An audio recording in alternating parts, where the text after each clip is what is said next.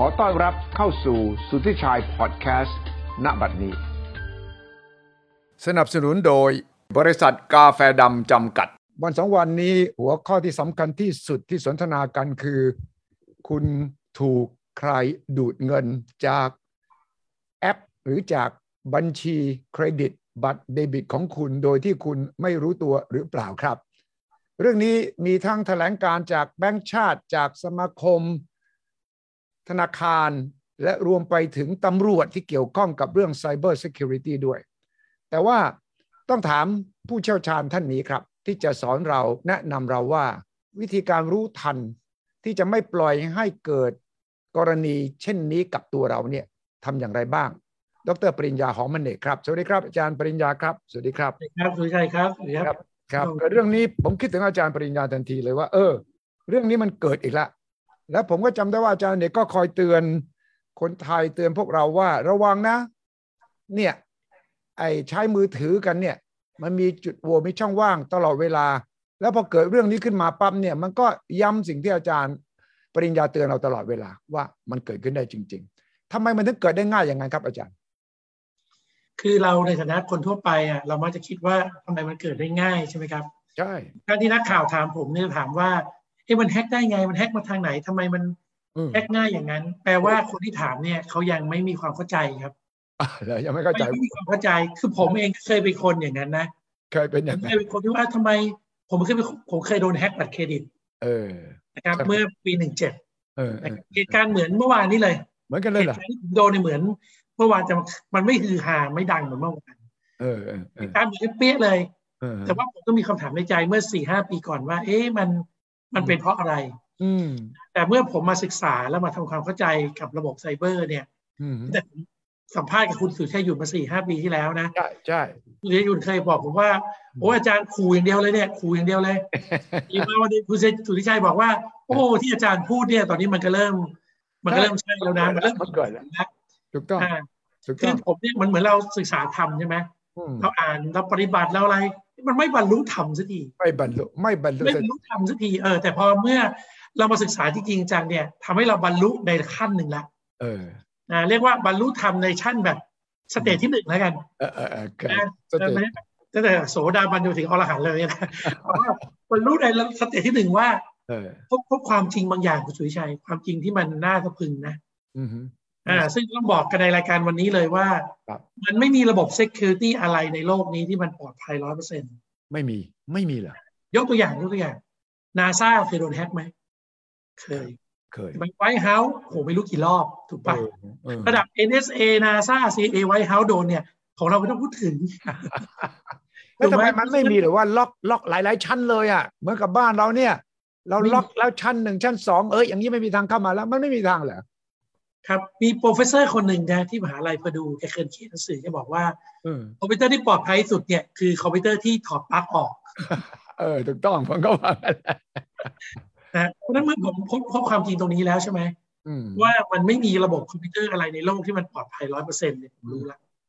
ผมก็เลยมาศึกษาว่าแล้วระบบบัตรเครดิตเดบิตระบบที่เราใช้งานกันอยู่ทุกวันนี้มันเป็นยังไง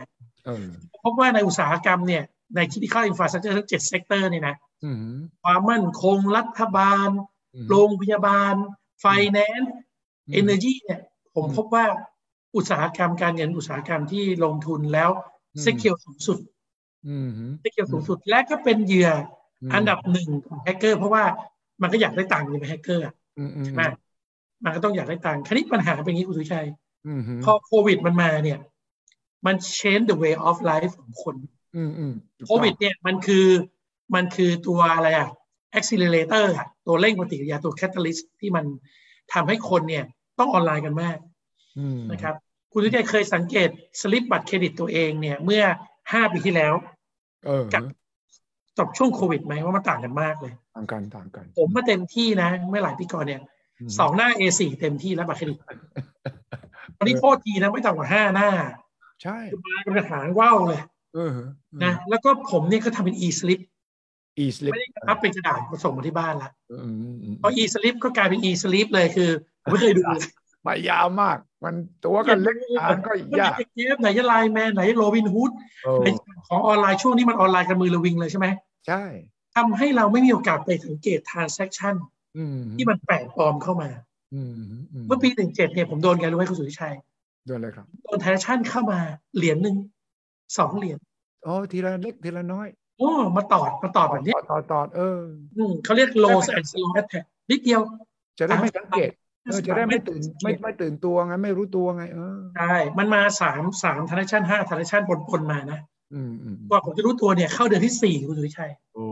เข้าเดือนที่4ผมก็โทรไปแบงก์บอกเฮ้ยผมจ่ายฟรีมา3 เดือนแล้วนะเขาบอกว่าเขาจะมีโปรเซสการตั้งยอด30 วันแรก60 วันแรก90 วันผมเวลาผ่านไปเดือนนึงผมได้เงินคืนหมดเลยจากนั้นมาเนี่ยผมมีความมั่นใจในระบบบัตรเครดิตมากขึ้นว่าอะไรเราไม่ได้ใช้เราไม่ต้องจ่ายไปผมก็เลยใช้มาเรื่อยๆแล้วก็ค่อนข้างมั่นใจนะแต่พออยู่มาวันนึงผมก็ค้นพบความจริงบางอย่างว่าในโลกนี้มันมีบัตรอีกแบบนึงคือมันไม่ใช่บัตรเครดิตแท้แต่มันเป็นบัตรเดบิตใช่บัตรเครดิตสำหรับคนมีเครดิตบัตรเดบิตก็คือสำหรับคนไม่มีเครดิตเอาตรงๆถูกต้องถ้าผมเป็นมนุษย์เงินเดือนเนี่ยผมมีรายได้แน่นอนวิเศษเป็น6 เดือนผมส่งให้แบงค์ออกบัตรเครดิตให้ผมใช่ผมได้บัตรเครดิตซิตี้แบงค์นะบอกเลยนะชีวิตผมครั้งแรกนะผมจบปี32นะอายุ19ผมจำได้เลย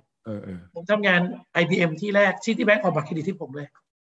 เพราราะว่ามีเงินเดือนที่ IBM แล้วนี่มีเดือนแล้วผมก็ได้ culture แบบมีวงเงินให้เลยนะ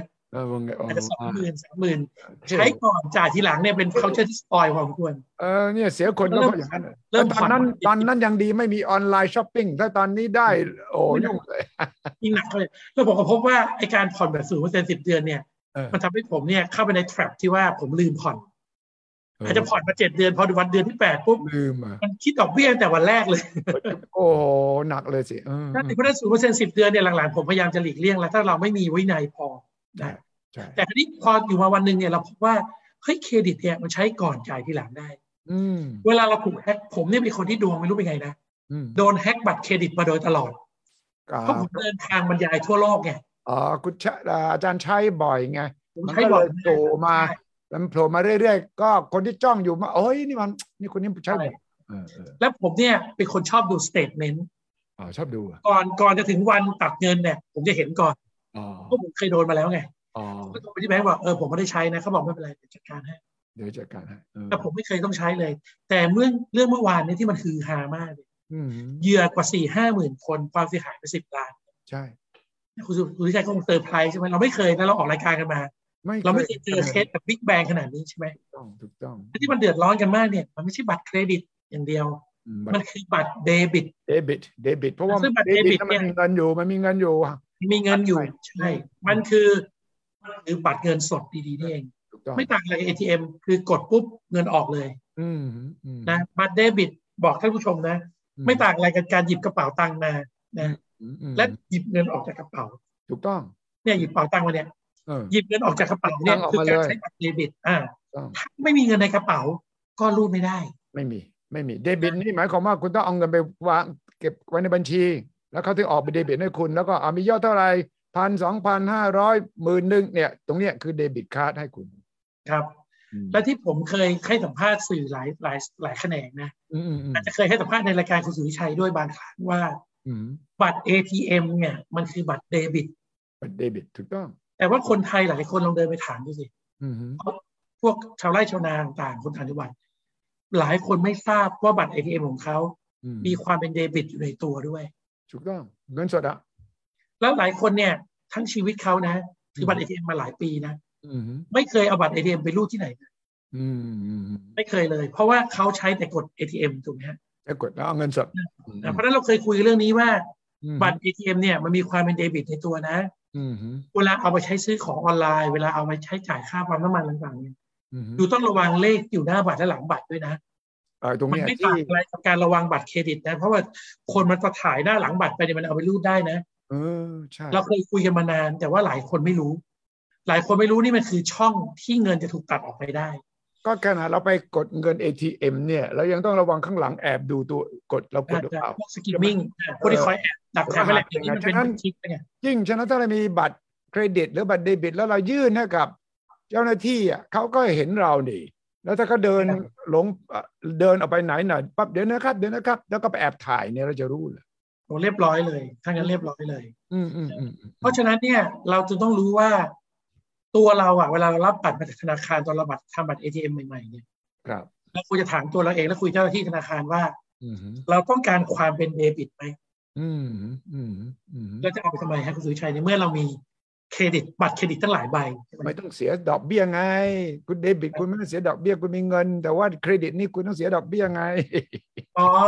บัตรเครดิตถ้าใช้เป็นนะถ้าจ่ายตรงรอบไม่เสียดอกเบี้ยนะถ้าจ่ายตรงรอบใช่ไหมถ้าจ่ายตรงรอบไม่เสียเช่นรูดวันที่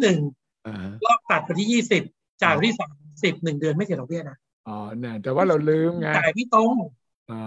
ไม่ตรงไงไม่ตรงเพราะฉะนั้นใช้บัตรเครดิตไว้ก่อนแต่บัตรเดบิตเนี่ยบางทีมันก็มีประโยชน์นะคือเราเอาบัตรเดบิตก่อนเราหยิบบัตรเดบิตขึ้นมานะคือบัตร ATM เรานะมีโลโก้วีซ่าอยู่ที่บัตร ATM เราใช่เราถามตัวเราเองว่าเราจะใช้บัตรเดบิตใบนี้ไหมถ้าไม่ต้องการเนี่ยตอนที่รับมาเราบอกเจ้าหน้าที่หน้าเคาน์เตอร์เลยว่าช่วยเซตวงเงินเดบิตให้ผมเป็น0หน่อยได้ไหมเดบวงเป็น0เหรอใช่ผมเพิ่งรู้นะผมรู้เรื่องนี้มาไม่นานได้แต่เป็น0เซตได้เหรอเซตได้วิธีการเซตมี3 วิธีวิธีที่1บอกคนหน้าเคาน์เตอร์เลยว่าช่วยจัดการให้หน่อยโทรไป call center ให้เราคุยอะไรก็ได้แล้วแต่ของ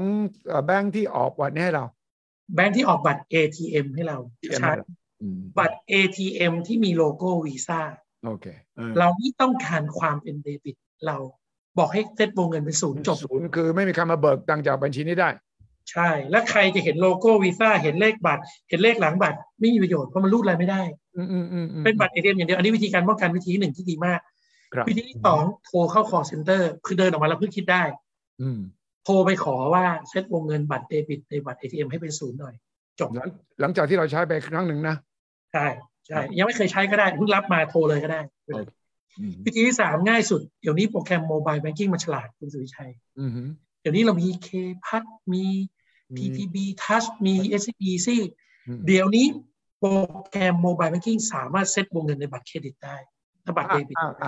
มีแล้วเปิดแอปเนี่ยนะถ้าแบงค์นั้นที่คุณมีเนี่ยเซตเป็น0ได้เหรอเซตเป็น0ได้ทำแล้วเนี่ยทำอยู่เซตเป็น0ได้ถ้าเซตเป็น0แล้วตัวเราเองจะใช้เงินทำไงใช้บัตรเครดิตไงใช้บัตรเครดิตแต่มันมีประโยชน์ตรงนี้สำหรับคนที่รายได้ไม่แน่นอนอาจจะทำสวนทำไร่ทำนาค้าผลไม้เป็นพ่อค้าแม่ค้าไม่มีเครดิตไม่มีบัตรเครดิตเขาจะเป็นต้องเอาบัตรเขาเนี่ยไปรูดที่นู่นนี่นั่นเขาจะเป็นต้องใช้ความเป็นเดบิตถูกไหมใช่ถูกต้องอันนี้บัตรเดบิตมันยังมีประโยชน์อีกแบบนึงคือผมเพิ่งค้นพบอีกว่าบัตรเดบิตบางอย่างมันมีประโยชน์เหนือบัตรเครดิตตรงเพิ่งนึกออกตรงไหนรู้ไหมตรงที่ว่าผมลิมิตความเสียหายวงเงินด้วยตัวชีวิตของผมเองได้ด้วยผมเคยมีเคสเล่าให้ฟังเลยผมเนี่ยเป็นมนุษย์เครดิตใช่ไหมชอบใช้บัตรเครดิตใช่มาวันหนึ่งผมเอาบัตรเครดิตไปผูกกับ App Store ฮะ App Store ของ Apple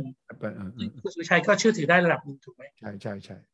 แล้วผมก็มานั่งคิดนะที่เราจ่ายค่า Netflix เราจ่ายค่า iTunes Tidal แล้วเนี่ย100 กว่าบาท 300-400 บาทแต่เราเอาบัตรเครดิตวงเงินเป็นแสนเนี่ยไปผูกไว้กับการจ่ายหลักร้อยหน่อยไหมรู้สึกแป้ว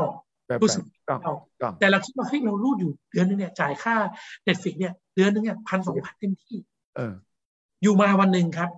เมื่อวันหายนะมาถึงครับลูกชายผมเองครับลูกชายผมป้ากดเกมหน่อยสิว่าผูกกับเกมซื้อเกมให้อีท่าไหนไม่รู้เล่นไปเล่นมาล็อกอินพาสเวิร์ดโดนแฮกลูกชายผมโดนแฮกเกมไอ้โจรมันมามันไม่พูดพร่ำทำเพลงเลยมันกดรัวๆเลยมันกดซื้อของในเกมรัวๆคุณสุวิชัยรัวๆเลยเหรอรู้เรื่องเลยนะมันกดมันได้แอคเคาท์ไปแล้วไงไปกดซื้อของในเกมมาเลยแล้วมันก็เอาของในเกมเนี่ยไปขายถูกไหมว้าวรู้ป่ะเวลาผ่านไปแค่10 นาทีนะ70,000โอ้โหนี่มันเกิดนานอย่างเนี้ยเกิดขึ้นมาหลายเดือนละหลายเดือนก็เข้าข่ายเดียวกันกับที่เป็นข่าวอยู่ตอนนี้สิก็อารมณ์อะไรประมาณนั้นแต่เป็นบัตรเครดิตช้าๆนะเป็นบัตรเครดิตแล้วผมก็มาดู SMS เฮ้ยมันมี FX เข้ามาดีกว่าเฮ้ยผมเข้าไปดูในอีเมลเฮ้ยมันมีบิล Apple เข้ามาดีกว่าแต่ข่าวร้ายคือไม่เคยดูเลยไม่ได้ดูไม่เคยดูเลยไม่มีเวลาดูเวลาผ่านไปเป็นเดือนก่อนจะถึงการตัดรอบบัตรเครดิตพอเห็นอุ้ยตายแล้ว มาได้หลายหมื่นแถบเลยใช่ไหมเป็นแถบเลยใช่ไหมแถบเลยโทรไปโชคดีมันยังไม่ถึงวันตัดใช่ไหมตั้งยอดพักยอดจำคำไว้เลยตั้งยอดพักยอดพอเขาตรวจสอบไปสักอาทิตย์หนึ่งเขาโทรกลับมาเขาบอกลูกชายคุณไม่ได้ใช้ก็รีฟันทั้งหมดเลยเขารู้ได้ไงว่าลูกชายเราไม่ได้ใช้ในเมื่อก็คุณที่กดเพราะว่าเขาจะมีวิธีการพิสูจน์ทราบว่า Account เกมตัวนี้มันไปล็อกอินที่ไหนมันไปทำยังไงที่ไหนยังไงพอเรายืนหลักฐานเรามีนั้นมันไม่มีเด็กคนไหนหรอกมาซื้อเกม 6-7 หมื่นในเวลาแค่5 นาที5 นาทีนะ5 นาทีเนี่ยซื้อของไป 6-7 หมื่นบาทมันไม่มีใครจะโง่ปานนั้นถูกไหมเพราะฉะนั้นพอมันเป็นเหตุการณ์แบบนี้ปุ๊บเขาก็รีฟันให้ผมแล้วผมก็มาคิดว่าเฮ้ยเป็นเพราะผมเอาบัตรเครดิตที่วงเงินเป็นแสนเนี่ยไปผูกการซื้อเกมแค่ไม่กี่10 บาทไม่กี่100 บาทใช่ใช่ใช่ก็เลยถึงมาว่าลดวงเงินพักบัตรเดบิตของผมมาใช้ละเพื่อจำกัดวงจำกัดความเสียหายที่อาจจะเกิดขึ้นใช่ไหมใช่ถ้าผมโทรไปที่บริษัทบัตรเครดิตเขาสามารถจะอั้นวงเงินออนไลน์ได้ประมาณ 5,000 บาทหมายว่าวงเงินผม100,000ใช่ไหมใช่แต่เขาสามารถถ้าคุณจะซื้อออนไลน์เนี่ยเราเซ็นให้คุณ 5,000 บาทเซ็นให้คุณต่อวัน 5,000 หรือว่าต่อทั้งหมดเลยซื้อของออนไลน์ทั้งหมดเลย 5,000 บาท 5,000 บาทแล้วก็อยากได้ต่ำกว่านั้นผมอยากได้ต่ำกว่านั้นผมอยากได้สัก 2,000เขาบอกอันนี้ของเขาได้แค่ 5,000 ไม่เป็นไรเพื่อลูกชายเราใช้ใช่ไหมใช่ให้เขาสะดวกเราก็เลยหยิบบัตรเดบิตมาแล้วเราก็มีไอเดียบันเจิดว่าอย่างนี้เราก็ไปเปิดบัญชีออมทรัพย์อีกบัญชีนึงและเอาทิ้งไว้500 บาทแล้วบัตร ATM แล้วบัตรเดบิตนั้นให้มันไปผูกกับบัญชีออมทรัพย์นั้น500 บาทนี่แหละลิมิตแค่นี้บาทแล้วก็เอาบัตรเนี้ยไปใส่ในแอปโตร์ทีนี้ซื้อของออนไลน์ก็เอาตรงนี้แหละก็500 บาทถ้าผมมีค่าใช้จ่ายเน็ตฟลิกอะไรรวมๆแล้วเนี่ย400-500 บาทเนี่ยผมก็จบแค่นี้แต่ถ้าวันไหนลูกชายผมเล่นเกมเพิ่มผมไปสมัครหนังเกาหลีเพิ่มหนังเกาหลีผมอาจจะเพิ่มเป็น 1,000 บาทผมก็จะโอนเงินทุกสิ้นเดือนเนี่ยตั้งให้มันโอนเงินเข้าบัญชีเนี้ยผมจะเรียกบัญชีนี้ว่าบัญชีร้อนhot account hot wallet นะแล้วผมก็จะมี cold account คือบัญชีที่เงินเดือนผมมาลงไปหลักหมื่นเนี่ยอันนั้นไม่มีใครเข้าไปได้ไม่มีใครแฮกได้แล้วไม่ใช้ทำอะไรเลยไม่ใช้ทำอะไรเลยนะแล้วก็เรื่องผูกบัตรเครดิตเรื่องการเซฟบัตรเครดิตเวลาเข้าพวก e-commerce ใช่ไหมแล้วเข้า e-commerce เราสั่งพิซซ่าเราสั่งอะไรเนี่ยตอนนี้เราสั่งเป็นมือระวิงเลยเขาจะขอเชิญชวนเราให้เราเซฟบัตรเครดิตไว้ใช่ไหมคุณสุวิชัยใช่เชื่อไหมผมไม่เคยเซฟเลยไม่เซฟคิดว่าการเซฟบัตรเครดิตไว้มันจะมีเลข CVV 3 ตัวเนี่ยไปเซฟไว้ด้วยนะที่อยู่ข้างหลังใช่ไหมไม่เอาเลยแต่หลังจากที่ผมมีบัตรเดบิตมูลค่า500 บาทผมเซฟยาวเลยเอาไปเลยเอาไปเลยยอมที่หน้าแค่500 บาทขนาดทำให้ผมสั่งค่าที่รวดเร็วขึ้นทำให้ผมจ่ายเน็ตฟลิกได้ง่ายขึ้นเป็นการใช้บัตรเดบิตแบบประยุกต์ที่ผมเพิ่งคิดได้ว่ามันต้องทำแบบนั่นแหละผมก็ใช้แบบนี้มีเดบิตแล้วก็เวลาผมชอบออนไลน์ซื้อเนี่ยหนังเนี่ยนะซื้อข่าวบริการข่าวต่างประเทศเนี่ยผมก็กดเข้าไปแล้วก็มันก็จะจ่ายเลยนะมันไม่ถามเบอร์อะไรแล้วนะเพราะว่าผมผูกอันนี้ไว้ใช่ไหมนี่แหละถูกต้องแต่ว่าจำนวนมันไม่ควรจะเยอะใช่ไหมมันสักเดือนละ500 บาทมันเป็นเดือนหรือว่ามันเป็นตูโต้เนี่ยคือมันจะมาเนี่ยไอจูนอย่างเงี้ยมันจะมา100 กว่าบาทคีโน่เน็ตฟลิก300-400เงี้ยมันจะมาเป็นระยะการที่เราเอาเงินไป500-1,000เนี่ยเราให้ไว้ตั้งแต่ต้นเดือนเลยไงต้นเดือนเราไม่น่าจำว่ามันจะมาตัดวันไหนพอใกล้สิ้นเดือนเนี่ยเงินที่เรามีอยู่มันจะล่อยหล่อลงไปครับแล้วเราก็เติมเงินเข้าไปเพื่อไม่ให้การตัดเนี่ยมันไม่ผ่านแต่มันก็จะแจ้งเราไม่ใช่เหรอเวลาตัดเนี่ยสมมติเรามีถ้ามีเงินมันบอกว่าผ่านถ้าไม่มีเงินบอกไม่ผ่านมันก็จะแจ้งมาในมือถือเรา SMS ไงแจ้งมาใน Gmail ฮะแจ้งมาใน Gmail เหรอแจ้งมาติดต่อเราผ่าน Gmail เมลที่เราฝากไว้มันจะบอกเลยว่าถ้าคุณไม่ได้รูดอันนี้คุณปฏิเสธได้เลยนะครับเกมรัวๆ 6-7 หมื่นที่ลูกผมโดนเนี่ยผมแค่กดปฏิเสธเนี่ยผมก็รอดแล้วใช่ไหมแต่ผมไม่เคยกดปฏิเสธแล้วผมเจอโชค2 ชั้นนะหลังจากผมเคลียร์ปัญหาบัตรเครดิตแล้วคุณสุชัยรู้ว่าผมเจออะไรเป็นประสบการณ์ที่ผมไม่เคยเจอมาก่อนเลยคือ Apple ID ผม disable ครับผมใคร disable Apple ID ครับเข้าไม่ได้เลยครับเพราะอะไรเข้า App Store ไม่ได้Apple ID blacklist Apple ID blacklist เราเพราะคือผมแก้ปัญหาเรื่องบัตรเครดิตได้ แต่ Apple ไม่แน่ใจว่าผมเป็นโจรหรือผมเป็นคนจริงApple บอกมันมีฟลอดล็อกเลยดีกว่าปิดเลย Apple ID Disable อัพโปรแกรมไม่ได้อัพโปรแกรมไม่ได้โหลดโปรแกรมใน App Store ไม่ได้โอ้เรื่องใหญ่อย่างนี้แล้วเราจะไปเคลียร์เขายังไงนี่แหละจะแชร์ให้ฟังวันนี้ใครฟังจะได้เป็นประสบการณ์หลังตัวเองเจอจะได้จัดการติดฟังไม่ได้วิธีเจอผมนะก็อุตส่าห์นะเข้าอินเทอร์เน็ตเซิร์ชนู่นเซิร์ชนี่หาทางนะมืดมนมากเลยApple ID Disable ว่าจนผมแล้วว่าชีวิตเราแย่เลยเว้ยก็เข้าที่ดูนะจะโอนเงินก็ไม่ได้เพราะโปรแกรมอินเทอร์เน็ตแบงกิ้งมันอัพไม่ได้ไงเวอร์ชันเก่ามันไม่รันไงโอ้เรื่องใหญ่อย่างนี้เรื่องใหญ่โหลดโปรแกรมอะไรไม่ได้โอนเงินไม่ได้ถ่ายQR Codeไม่ได้ตายแล้วกันผมเลยพบทางสว่างครับคือการโทรไป call center ของ Apple โอ้ไม่น่าเชื่อเหรอซึ่งพูดดีคุณผู้ชมฟังแล้วเป็นไงโอ้ยมันต้องรอนานแน่ๆเลยใช่แล้วก็กับใครที่ Apple บ้างใช่ไหมอยู่อินเดียหรืออยู่นิวยอร์กก็ไม่รู้ถูกแต่เชื่อไหมว่า user experience ผมเนี่ยเปลี่ยนแปลงความคิดผมไปอย่างสิ้นเชิงเลยเหรอโทรไปจริงใจดีสู้เสือนะ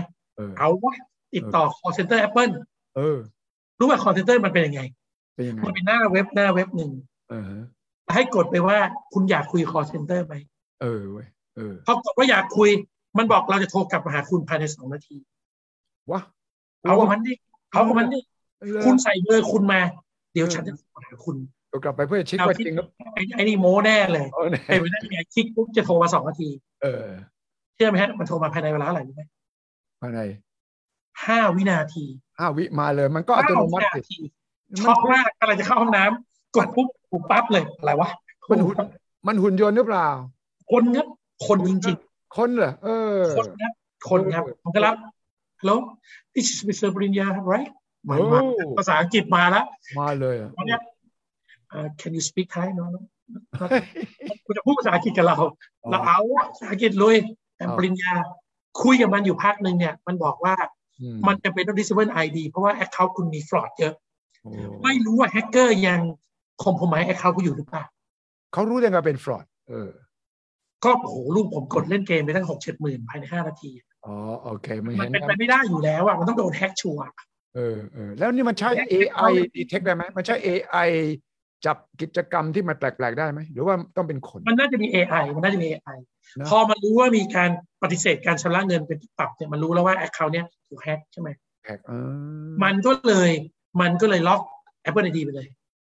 เพราะมันไม่อยากให้ Apple ID เนี้ยไปซื้อของเพิ่มไปรูดบัตรเครดิตเพิ่มเพราะ Apple ID คือบัตรเครดิตแล้วถ้าเจ้าตัวจริงเนี่ยเดือดร้อนต้องโทรมาใช่ไหมเขาคิดอย่างนั้นใช่มันต้องเขาต้องร้องเรียนมาถ้าเจ้าตัวเองเข้าไม่ได้แล้วเรา disable เขาแล้วเนี่ยแต่ไอคนที่เป็นโจรเนี่ยมันไม่กล้าโทรมาหรอกใช่ไหมหรือว่าไม่มี ID เราต้องผ่านโปรเซสในการ verify ตัวตนของคุณก่อนนะว่าแล้วมันก็ส่ง pop up อะไรจริงๆมาที่เครื่องผมให้เราคุณถือโทรศัพท์อยู่ใช่ไหมใช่เราก็กดต่อไปจึ้งก็ใช้งานได้เหมือนเดิมปกติไม่มีอะไรเลยแค่นั้นเลยแค่นั้นเลยแต่ก็เจอปัญหาต่อไปคือบัตรเครดิตนั้นเรายกเลิกไปแล้วเพราะโดนแฮ็กถูกไหมใช่ก็เลยไม่ได้ใส่บัตรเครดิตมันบอกว่าไม่ได้เลยไม่ได้ต้องใส่มันบอกว่ายูต้องใส่บัตรเครดิตอะไรบางอย่างเข้ามาหล่อเลี้ยงข้างในคุณต้องใส่บัตรอะไรมาให้เราตัดบัญชีคุณได้ผมก็เลยไปควักบัตรเดบิตที่วงเงิน500 บาทมาใส่ให้มันก็เป็นจบทั้งเรียบร้อยแต่ว่าเป็นประสบการณ์ที่ผมแบบเราเล่นไอทีมาเกือบ20 ปีนะเราก็ไม่เคยเจออะไรแบบนี้นะไอประสบการณ์อย่างนี้นี่ไม่ใช่หาได้ง่ายๆไม่เจอหายนะนี่จะไม่ได้ประสบการณ์อย่างนี้ใช่แล้วเราก็ประมาทด้วยไงเวลาลูกเราไปกดเกมไปอะไรเนี่ยเราไม่เคยไปดูแต่จริงๆเราควรจะเอาบัตรเดบิตหรือบัตรเครดิตที่วงเงินต่ำๆเนี่ยใส่ไว้วงเงินสัก1,000-2,000เนี่ยเวลาโดนเราก็อาจจะไม่เป็นกรรมเก่าอะไรแบบนี้นะถ้าโดนทีเป็น6-7 หมื่นเนี่ยโอ้โหมันโดนหนักอันนี้หนักแล้วคุณคิดดูนะถ้าผมเป็นบัตรเดบิตล่ะแล้วผมมีเงินอยู่ในบัญชีออมทรัพย์60,000โอ้โหผมคิดว่าผมว่าเราผิดตุ๊บๆเลยนะเกลี้ยงเลยแล้วอย่างหนึ่งผมจะได้เงินคืนเร็วไหมไม่มีทางเพราะแบงค์เนี่ยเขาก็ต้องตรวจสอบถูกต้องเร็วสุดก็เดือนนึงช้าสุดก็3 เดือนต้องแล้วช่วงนั้นผมจะเอาเงิน60,000มาจากไหนวันนี้สมาคมธนาคารไทยแถลงกับธนาคารแห่งประเทศไทยว่าคนที่โดนเขาคืนให้ภายใน5 วัน เขาที่ผมถือว่าเป็นกรณีพิเศษจริงนะใช่ไหมแล้วก็แบงก์จะต้องรับความรับผิดชอบไปเลยใช่ไหมเพราะว่าจริงๆมันอาจจะไม่ใช่ความผิดของเขามันไม่ได้อาจจะแฮกมาที่แบงก์ถูกไหมมันอาจจะไม่หลุดตรงไหนก็ไม่รู้แต่เขาต้องคอยมาชำระเงินให้คนที่แบบว่าโดนตัดบัตรเดบิตไปก่อนเนี่ยแต่นี่ต้องไม่เขาต้องทำเขาต้องยอมเพราะว่าแบงก์ชาติต้องประชุมด้วยว่าความมั่นใจของประชาชนต่อการใช้ออนไลน์เพย์เมนต์มันจะหมดไปเลยนะถ้าเราไม่แก้ปัญหานี้ใช่ไหมครับผมถึงบอกว่านี่ก็เป็นริสของผู้ประกอบการแบงก์เหมือนกันถ้าเราเป็นแบงก์แล้วมันมีมาตรฐาน PCI คุณสุชัยเคยได้ยินไหมครับ PCI Payment Card Industry Standard วีซ่ามาสเตอร์บังคับให้แบงก์เนี่ยทำครับที่สิทธิ์เราเนี่ยเราตรวจ PCI อยู่นะเราก็พบความจริงบางอย่างว่าบางแบงก์บาง Payment Gateway เนี่ยเขายังไม่มีโอกาสที่จะได้ทำเพราะว่ามันใช้บัดเจ็ตในการทำเยอะใช่แล้ววีซ่ามาสเตอร์เนี่ยเขาไม่ถึงขนาดคอบิสเนสนะครับให้เวลาไปเรื่อยๆคือคุณยังไม่ทำใช่ไหมคุณจะเมื่อไหร่จะทำเพราะฉะนั้นมันจะมีการแบ่งเป็น2 กลุ่มคุณสุชัยที่คอมไพล์ PCI เรียบร้อยระบบที่ได้มาตรฐานกับอีกกลุ่มนี้เนี่ยยังไม่ได้ทำกำลังจะทำกลุ่มนี้มีความเสี่ยงนะแล้วเมื่อเจาะเข้าไปนะในระบบวีซ่ามาสเตอร์นะคุณใจทราบไหมฮะว่าเขาไม่ยอมให้ร้านค้าเนี่ยเก็บค่า CVV นะฮะไม่ยอมเหรอได้3 ตัวหลังบัตรมาให้เก็บกฎของ PCI ไม่ให้เก็บแต่โทษทีนะคุณสุริชัยเก็บทุกที่ครับผมเก็บทุกที่Apple Store เก็บถูกป่ะคือถ้าเก็บเนี่ยอยู่ต้อง your own risk นะอยู่เป็น business แต่คุณจะเอาสะดวกให้ลูกค้าแต่เลข3 ตัวหลังบัตรอยู่ที่คุณนะวีซ่ามาสเตอร์บอกคุณต้องรับผิดชอบนะเพราะคุณเทรดออฟไงคุณเอาลูกค้าสะดวกผมบอกให้คุณเก็บคุณจะเก็บถูกไหมแล้วก็วีซ่ามาสเตอร์เนี่ยเขามีระบบที่ชื่อว่า TD Secure ครับ Secure 3 มิติTD Secure คุณเคยได้ยิน Verify by Visa ไหมไม่เคยมันคือระบบ OTP ครับผม OTP one ทุกครั้งที่รูดบัตรไม่ว่าจะเป็นวงเงินเท่าไหร่ก็ตามมันจะต้องมี OTP วิ่งมาที่ SMS ของมือถือก่อนถึงจะต้องปักเงินจากบัตรเราไปได้แต่เรื่องเศร้าก็คือหลายที่ bypass ครับผมไม่ทำต่ำกว่า1,000ไม่ต้องเดี๋ยวเสียสั่งโดยเสียจ่ายเองถ้าเกิน1,000ค่อยทำมันเป็นง่ายจริงมันเป็นง่ายจริงเพราะนั้นเวลาเราใช้บัตรเครดิตเนี่ยเราต้องสังเกตสังการนิดนึงใช่ถ้าวงเงินต่ำ100-200ไม่มี OTP เนี่ยให้เราแอดซูมไว้เลยว่าเขาเวฟคือเขาเอาเราสะดวกตัวอย่างเลยแอป Store เคยมี OTP มาไหมไม่เคยไม่มีจ่าย Netflix จ่ายอะไรสารพัดหลักร้อยไม่เคยมี OTP เลยไม่มีเพราะเขาเหมือนกับเทคแคร์ตรงนี้ถูกไหมLazada อะไรผมก็เคยเข้าไปซื้อนะก็ต่ำกว่า1,000ผมก็ไม่ต้องไปเห็นมี OTP อะไรเลยนะแต่บางที่เนี่ยแค่89 บาทนะเขาก็จะแจ้ง OTP มาแล้วส่งเลยเพราะว่าเขา enable OTP แบบเต็มรูปแบบวันนี้ที่ผมฟังข่าวเขาถกกันนะว่าอาจจะต้องบังคับ OTP ไหมต้องไหมผมว่าเกิดเรื่องนี้ต้องนะจะมี transaction ด้วยไงว่าถ้า transaction 500 บาทขึ้นไปไหม1,000ไหมตอนนี้ข่าวดีหรือข่าวร้ายไม่ทราบอยู่ที่ business justification ของแต่ละแบงก์คือตัดสิน ที่ risk acceptance ของแบงก์แต่ละแบงก์ issuer แต่ละแบงก์หรือว่า acquirer คือมันไม่มีกฎตายตัวแต่ว่าพอเกิดเรื่องนี้เนี่ยเพราะว่าแบงก์ทุกแบงก์ก็ต้องทำเหมือนกันแล้วต้องมีมาตรฐานเดียวกันไม่งั้นแบงก์นี้ไม่ทำแบงก์นั้นทำนี่จะเกิดเป็นเกรด1เกรด A เกรด B แล้วนะแบงก์เราจะบอกว่าความจริงโหดร้ายที่ประชาชนควรจะรู้ไว้คือ security ทางเทคนิคทำให้สูงสุดยังไงก็ได้จะ OTP ยังไงก็ได้แต่ในทาง business เนี่ยถ้า security เข้มเกินไปคนหนีหมดคนบอกว่าผมใช้แบงก์อื่นผมใช้เกตเวย์อื่นดีกว่าถูกป่ะมันยุ่งยากพูดถูกมันต้องทำให้เหมือนกันหมดใช่แต่ข่าวร้ายคือทั้งโลกมันทำให้เหมือนกันถ้าที่ไหนที่ security มันหลวมคนแห่ไปเพราะมันง่ายสะดวกเพราะมันสะดวกเพราะนั้นการบาลานซ์ระหว่างความสะดวกของ user กับการเข้มเรื่อง security เขา Visa Master เขาเล็บให้เป็น business certification ของให้บริการละแต่ขั้นต่ำเนี่ยเขาต้องมาตรวจถ้าไม่ตรวจไม่ผ่านเขาก็ต้องตีว่าคุณยังไม่ comply PCI นะจริงๆอยากจะรณรงค์ให้ต้อง comply standard กันเยอะๆเพราะว่ามันจะมีขั้นต่ำอยู่ครับถ้าอยู่ไม่มีขั้นต่ำตรงนี้ ลูกค้ายุ่งเสี่ยงถูกต้องลูกค้าก็จะแยกตามประเภทแหละว่าแบงค์นี้ปลอดภัยก็เหมือนกับโรงแรมชา plus อะไรของเขาเนี่ยก็เหมือนกันโรงแรมเนี่ยนะโรงพยาบาลเนี่ยนะก็จะมีเข้าไปเราจะมีก็มีป้ายไง accreditation ของโรงพยาบาลก็จะมีแบบนึงโรงแรมชา plus ก็คือเรื่อง health เรื่องต่างๆความปลอดภัยต่างๆนะเราก็ต้องดูแลโรงแรมนี้มีปั๊มตราไว้โรงพยาบาลนี้มีปั๊มตราไว้แบงก์ต่อไปก็ต้องมีครับเรื่องมาตรฐานเป็นเรื่องสำคัญครับอีกเรื่องหนึ่งระบบ fraud ระบบ fraud detection ระบบ detect ความผิดปกติเขาจะมี test hole ฮะคุณสุวิชัย test hole ก็คือ test hole คือถ้ารูดเกิน 1,000 ขึ้นไปอาจจะเตือนแต่ต่ำกว่า 1,000 ไม่เตือนบางแบงค์ผมเคย experiment ที่ปั๊มน้ำมันคุณสุวิชัยปั๊มน้ำมัน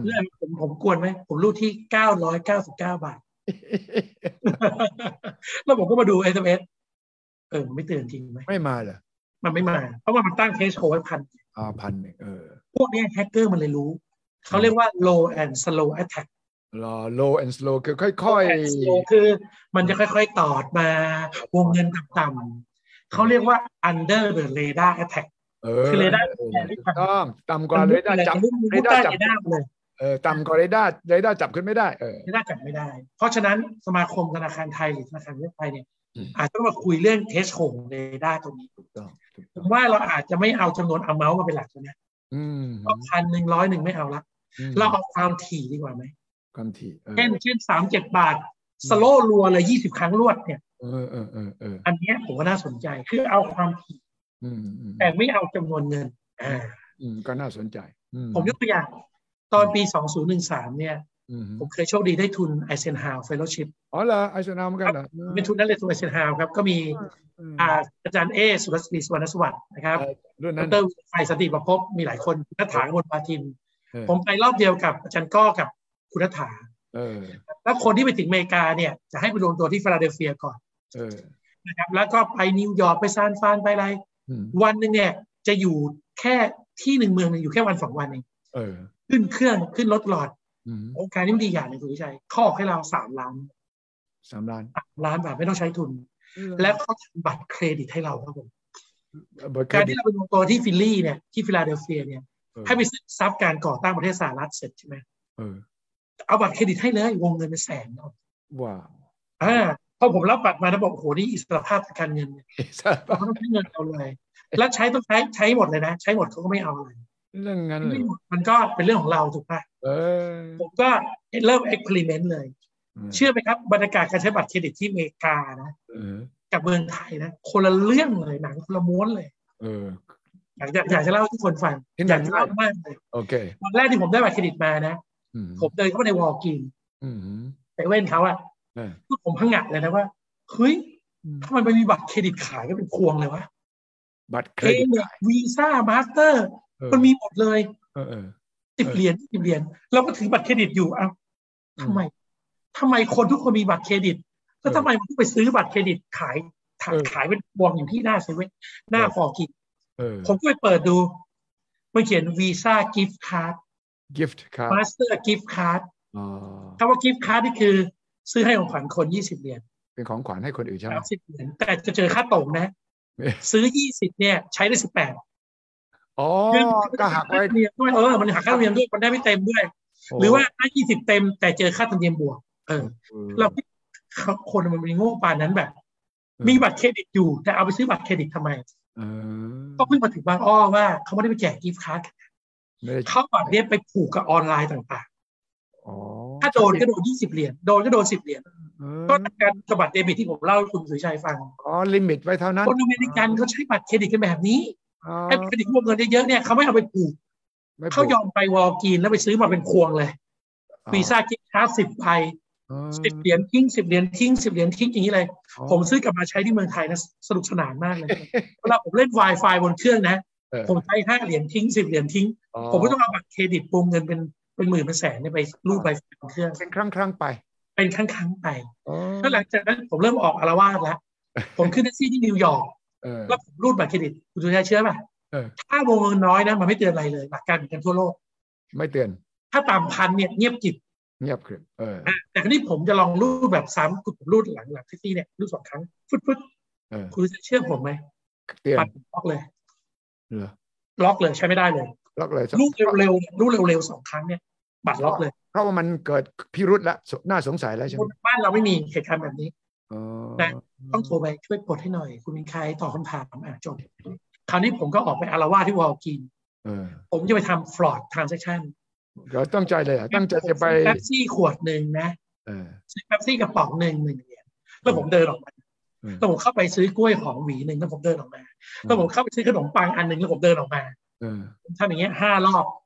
เพื่อทดสอบว่าจะเกิดอะไรขึ้นถ้าผมใช้transactionเล็กๆมาซอยทีเนี่ยซอยทีรู้ป่ะได้ผลเลยได้ผลคือบัตรล็อกมันก็เก่งมากเลยนะมันสมาร์ทมากระบบมันอินเทลลิเจนต์มากผมไปทำอะไรซ้ำๆ3 เหรียญ5 เหรียญเนี่ย4-5 ครั้งเนี่ยเพราะว่ามันสงสัยว่านี่คือฟลอดมีคนไปเก็บไอ้บัตรนี้ได้แล้วก็เอามารีบคือเซนซิทิวิตี้ของมันต่ำมากเพราะคนอเมริกันเนี่ยมันไม่ใช่เงินกันแล้วไม่ใช่เงินตอนนั้นไม่ใช่เงินใช่โทรศัพท์อะไรมันใช้บัตรกันหมดเลยมันใช้บัตรจนเป็นเคยชินแล้วเงินพลาสติกเนี่ยเพราะฉะนั้นเวลามันปึ๊ดทรานแซคชั่นทีเนี่ยล็อกหมดเลยผมเจอล็อกไป3-4 รอบจนผมเรียนรู้แล้วว่าเวลารูดให้รูดช้าๆทิ้งระยะนิดนึงจะซื้ออะไรอย่าซื้อของติดกันในเวลาใกล้ๆกันเพราะนั่นคือพฤติกรรมที่น่าสงสัยใช่แต่บ้านเราเคยมีเหตุการณ์แบบนี้ไหมไปรูดอะไรรัวๆถึง5 ครั้งแล้วมันล็อกมีบางบัตรมันทำได้มีบางบัตรทำได้มันต้องใช้เทคโนโลยีอีกระดับสูงหน่อยไงมันอาจจะเป็นการตั้งเทรชโฮลด์ผมเดานะตั้งเทรชโฮลด์ได้ผมก็เข้าใจแบงค์นะผมไม่ได้มาแก้ตัวให้แบงค์นะถ้าเขาเซตเซนซิทิวิตี้สูงมากเนี่ยคนรำคาญนะใช่ไหมบอกฉันไม่ใช้บัตรนี้ละฉันใช้ไม่กี่ครั้งฉันจะไปรูดบัตรอะไรฉันหน้าแตกบัตรไม่ผ่านฉันต้องโทรไปเข้าใจใช่ไหมครับคนไทยยังไม่พร้อมกับถูกต้องรูดแล้วล็อกถูกต้องผมก็เลยบอกว่าตอนนี้มันมีเทสโคอยู่ฉะนั้นบทครั้งนี้ข่าวครั้งนี้สอนว่าอะไรบ้างสรุป